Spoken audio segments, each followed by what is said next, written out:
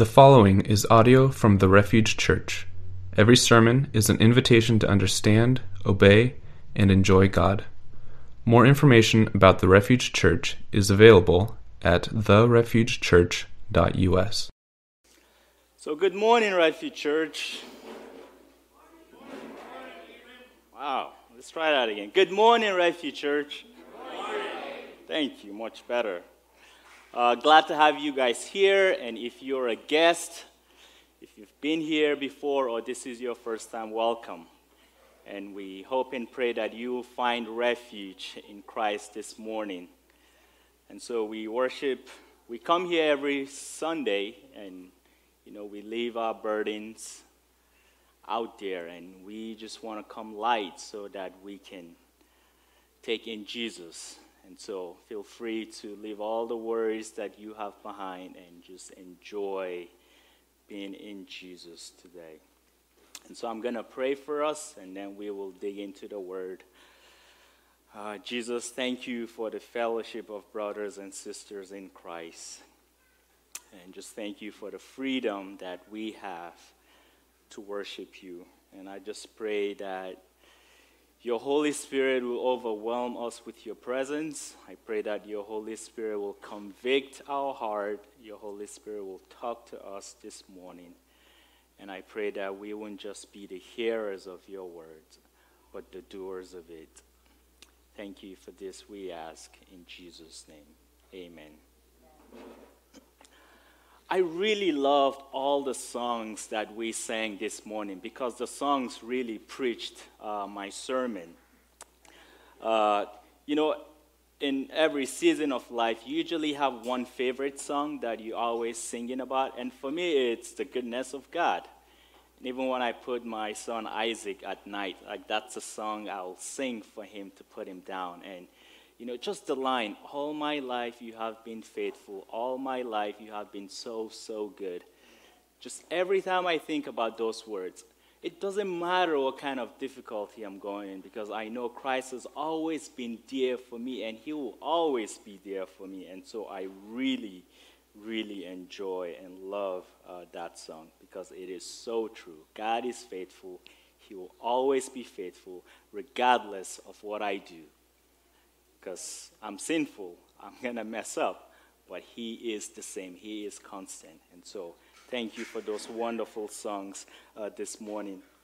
And so this morning we'll be continuing with our sermon series, The Kingdom.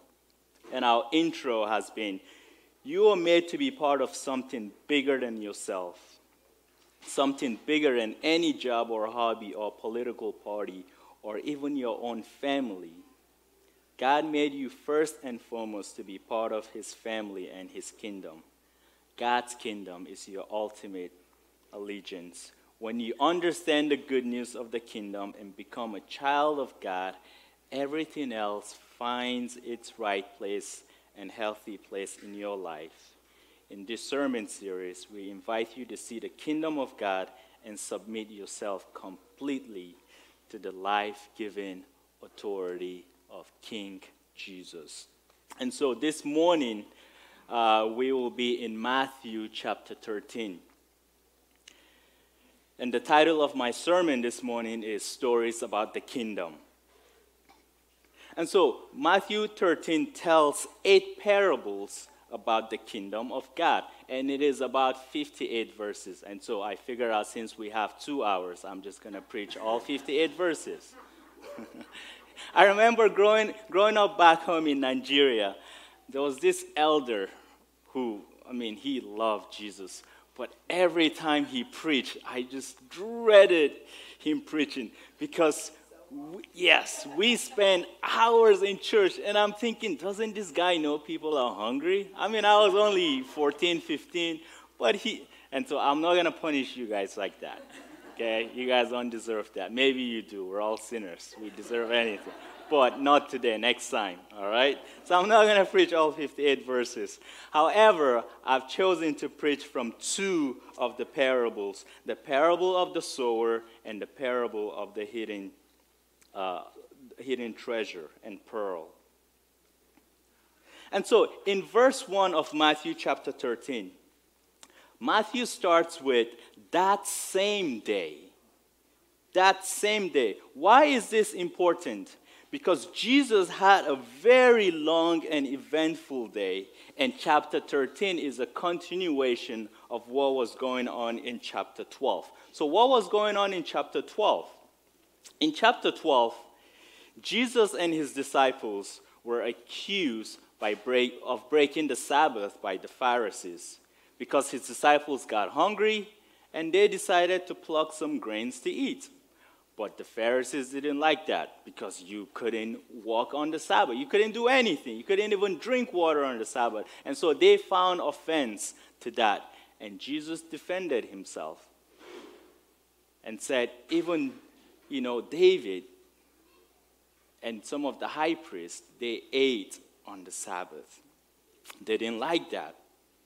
And then Jesus is basically accused of being a demon because he healed a demon-possessed man on the Sabbath. And so they just kept coming at Jesus. Jesus was doing something good, but they wanted to find fault with whatever he was doing. And then Jesus accused them of being sons of Satan. And then they tried to kill Jesus because they didn't like Jesus challenging their authority. And then Jesus goes on further to call that generation an adulterous generation because they had an unrepentant heart. And then as Jesus was still speaking to the crowd, his mom and his brothers came to see him. And Jesus was like, no, only the people who believe in the word of my Father are my mother and my brother. I'm like, Jesus, this is your mama you're talking to. He was lucky it wasn't my mom that he's talking to. And so it was a long day. It was like Jesus was just irritated. He was done. I mean, they were trying to kill him. They were trying to find offense with everything that he was doing. And so it was a very hectic day. But instead of taking the day off to cool off or to go someplace quiet to commune with God or to go to a place where there was no crowd, Jesus decided to leave the house and sat by the lake where a large crowd saw him and gathered around him. And it was like Jesus was thinking, you know what? I'm not done for the day. I'm ready for these people, so let's go. Bring it on. The large crowd gathered around Jesus. But this time, instead of his usual way of teaching them, he spoke to them in parables instead. And what is a parable? A parable is an earthly story with heavenly meaning, right? A parable is usually stories about what you know, things in nature, things we use every day, And so Jesus was using things that they were familiar with to teach a very important lesson.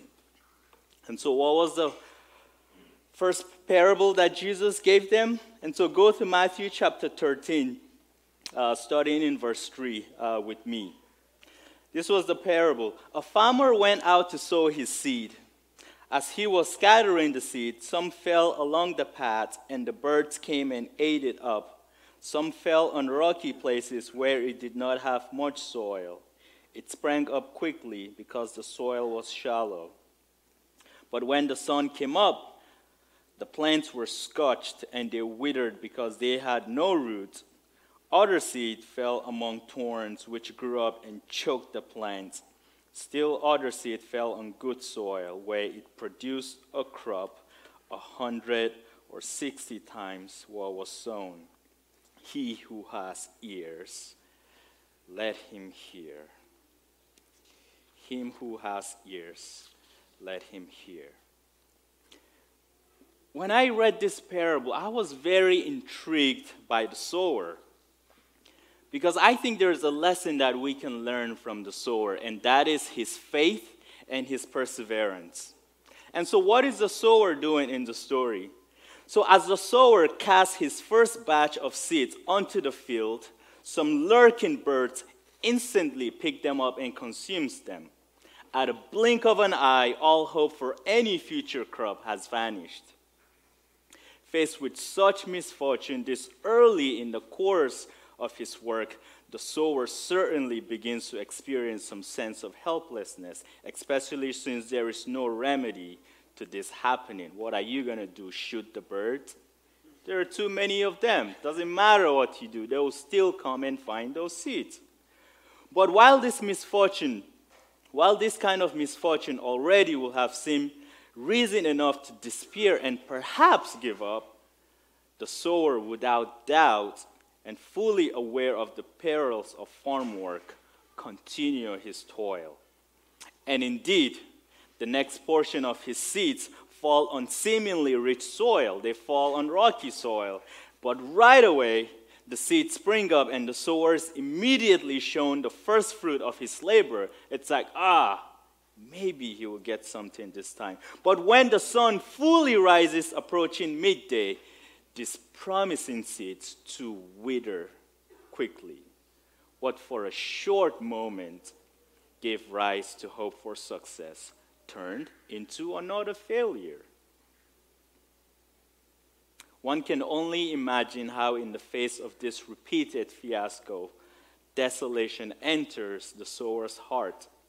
But perhaps, refined by experience, the sower continues his work.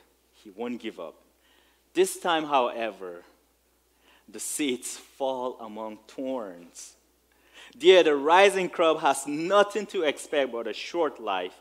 As the seeds mature, they are literally strangled by the overcrowding of thorns. At this moment of realization that the fate of his seed does not change or improve, but actually worsens, the sower should probably despair at this point. Then again, despite these repeated setbacks in the face of what seems to be an inescapable failure, finally finding himself face to face with the reality that in the end his last remaining seed must fall on good and truly fertile soil, the sower keeps on going. And this time, he got lucky because he planted on rich soil. And what happens? He reaps 3 times what he sowed. And so he made up for the other crops that he lost earlier. And so when I read this parable, I find nothing wrong with the sower. I admire him because even though he failed 3 times, he didn't give up. He kept going. And then in verse 10, the disciples came to Jesus and said to him, "Why do you speak in parables while all of a sudden you decide to talk in parables?" Because in Matthew's account of Jesus, this was the first time that Jesus was actually talking in parable. And so in effect, they were telling Jesus, why are you even talking to these people if you're not even bothering to explain to them what you're telling them? But Jesus gives 2 answers for the parables. He tells the disciples he's giving the parables to conceal the truth, and the second reason is to reveal the truth. And so the parable was to conceal the truth as the first reason, and the second reason is to reveal the truth. And so why is Jesus concealing the truth? Because the people kept on hearing what they did not understand, and they kept on seeing what they did not perceive. Because they had intentionally closed their eyes and ears to God and refused to understand with their hearts and return to Jesus in order to heal them spiritually. And that was why he was concealing the truth about the kingdom of God to them. That is why he spoke in parables, because Jesus did not even explain the meaning of the parables to the crowd after he gave it. But then the second reason was to reveal the truth. When we choose to believe God's word and trust in his grace, he gives us eyes to see and ears to hear and understand. The disciples believed. They believed that Jesus wasn't just a great prophet, he was a Messiah. And because they believed, Jesus revealed the mysteries of the kingdom of God to them. And that is why Jesus only explained this parable to the disciples and not the crowd. Only the disciples got the interpretation of what the parable meant. And so, what was the meaning of the parable? What was the meaning of the parable? Jesus explained this in Matthew chapter 13, starting in verse 18. He says, "Listen then to what the parable of the sower means. When anyone hears the message about the kingdom and does not understand it, the evil one comes and snatches away what was sown in his heart. This is the seed sown along the path. The one who received the seed that fell on rocky places is the man who hears the word and at once receives it with joy. But since he has no root, he lasts only a short time. When trouble or persecution comes because of the word, he quickly falls away. The one who received the seed that fell among the thorns is the man who hears the word, but the worries of this life and the deceitfulness of wealth chokes it, making it unfruitful. But the one who received the seed that fell on good soil is the man who hears the word and understands it. He produces a crop yielding 160 or 30 times what was sown." That is the meaning of the parable given to the disciples. And so Jesus doesn't identify who the sower is in this parable, but in the previous parable, the parable of the wheat and tares, he says the one who sows the good seed is the Son of Man. And we know the Son of Man is a title that Jesus holds. And so Jesus is the sower. Jesus is the sower who never relents. He keeps planting until he finds good soil. The seed is the word of God. Thus, Jesus sows the word of the kingdom, the good news of entrance into the kingdom by grace and true faith, and the soil is us. The soil is how we respond about the news of the kingdom. And Jesus talks about 4 kinds of hearers. The first hearer, which we'll have on the screen from Matthew 13, is the unresponsive hearer. In verse 19, "These people hear the word of God and do not understand it. The devil comes and snatches away what has been sown in their hearts. This is the one whom seed was sown beside the road." And so what is the unresponsive hearer like? The unresponsive hearer does not understand the word, not because of any deficiency in the message, but because of his own callousness. He is the person often referred in the Old Testament as stiff-necked, because he is unconcerned with the things of God, completely indifferent to anything spiritual. The word makes no penetration into his heart. He does not give the gospel the least consideration, thinking it is foolishness. This is the person or the people that Paul describes in 1 Corinthians chapter 1, verse 18, when Paul said, "The message of the cross is foolishness to those who are perishing." This is the unresponsive hearer. And because the word of God makes no penetration into his heart, the seed of God is fully exposed to the enemy. Satan comes anytime he wants and snatches away what was sown in this person's heart. His lack of repentance or any sense of guilt and shame insulates him from any kind of help from God and leaves that person utterly exposed to the attack of the enemy. His heart has never been softened. by remorse, never broken up by the conviction of sin, and never cultivated by the smallest desire for anything good, pure, or holy. This person is the fool who hates wisdom and instruction from Proverbs chapter 1, verse 7, and who says there is no God. This person is self-sufficient, self-satisfied, self-righteous, and such a person the gospel has no effect on because it is veiled to determine unbelievers, in whose case the God of this world has blinded the minds of the unbelieving that they might not see the light of the gospel of the glory of Jesus, who is the image of God. This person has no desire to be close to God. This is the unresponsive hearer.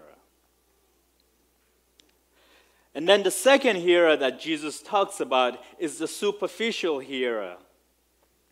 This is the seed sown on the rocky soil. This is the man who hears the word and immediately receives it with joy.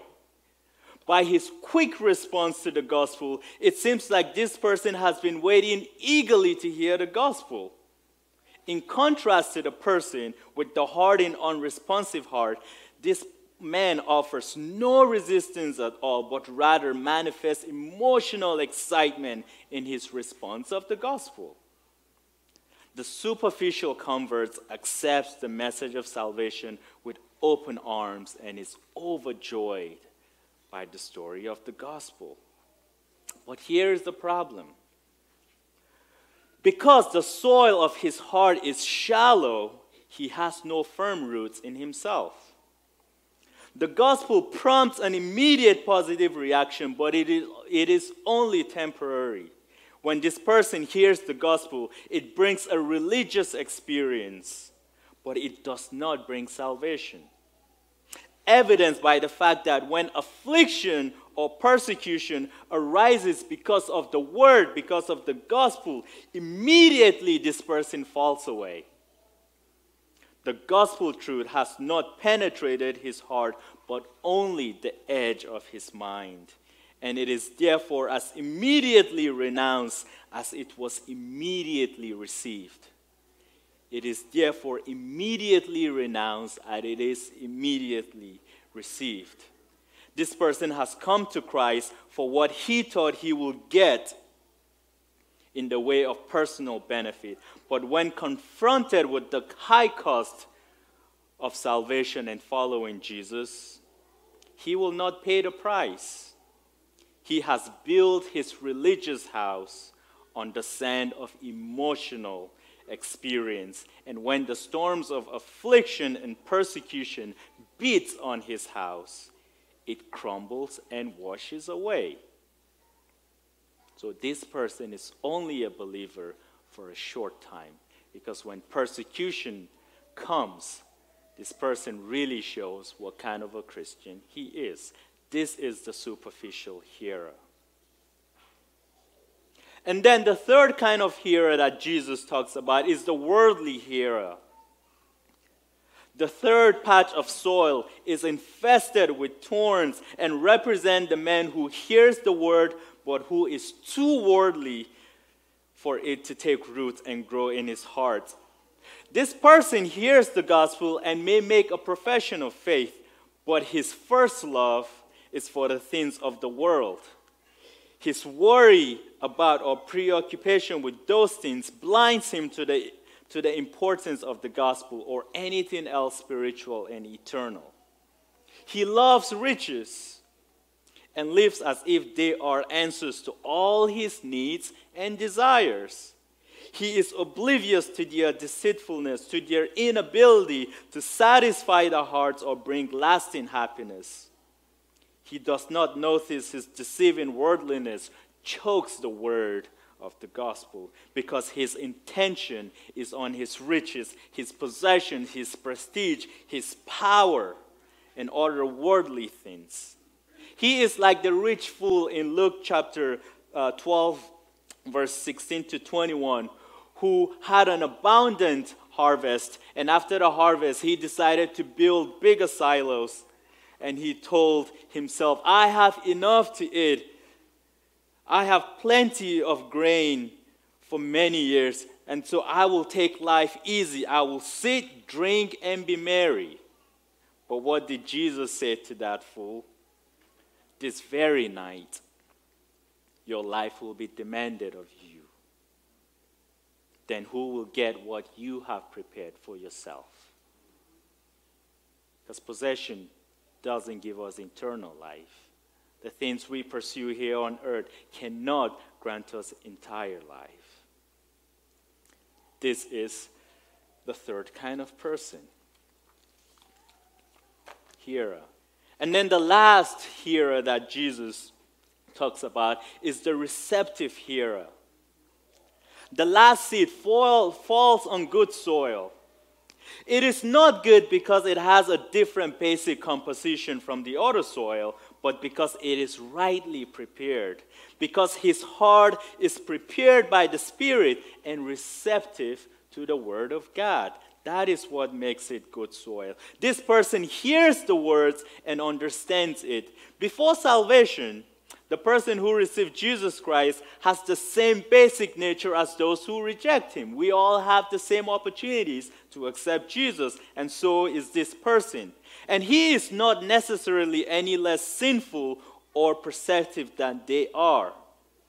But a person who is saved might have left a life of debauchery, a life of wickedness, a sinful life. But when they heard the gospel, they soon realized their need for a Savior. The only barrier to salvation is unbelief, and anyone who is willing to accept Jesus Christ on his term is good soil. He hears the word of the gospel because God honors his humility and opens his spiritual ears, and he understands the gospel because God honors his faith and opens his spiritual mind and heart. And Jesus told of this kind of hearer in order to encourage his disciples and all other believers who will witness in his name us. Despite the hardness, the shallowness, and the worldliness of the most human heart, there are always those who are good soil, in which the gospel can take root and flourish.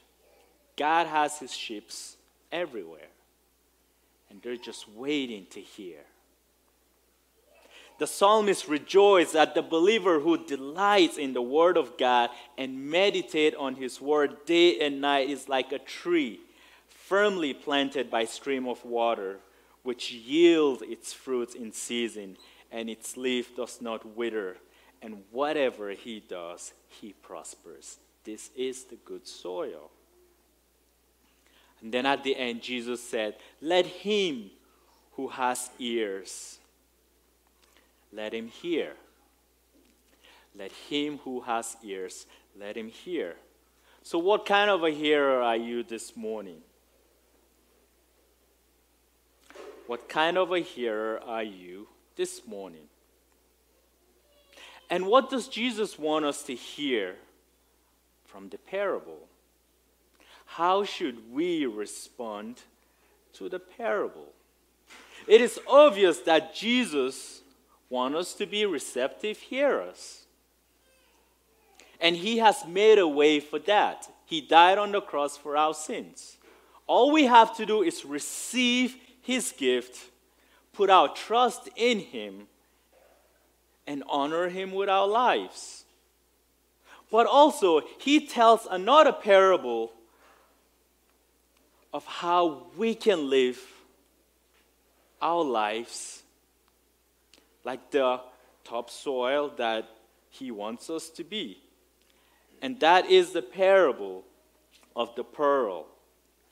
And so in Matthew chapter 13, verse 45, Jesus said, again, the kingdom of heaven is like a merchant looking for fine pearls. 46, when he found one of great value, he went away and sold everything he had and brought it I'm going to read that again. Again, the kingdom of heaven is like a merchant looking for fine pearls.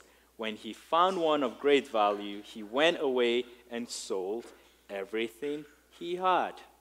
That is how we respond to the parable of the sower.